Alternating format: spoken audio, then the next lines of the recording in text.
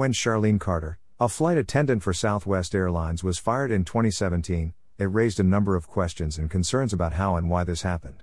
Carter had recently quit the Transport Workers Union Local 556 after voicing her opinions on why she didn't like being forced to pay fees to union bosses pushing issues that had nothing to do with her job.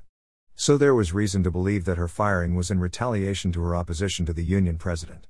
Much of this controversy had to do with political and religious disagreements between Carter and the union president, allegedly challenging Carter's rights to free speech and religion. As a result of the multitude of issues Carter faced with the union and its leadership, she filed a lawsuit shortly after. Now, the union that once supposedly represented Charlene Carter and every other Southwest flight attendant is trying to get her case thrown out completely. They are doing everything they can to protect themselves and their image.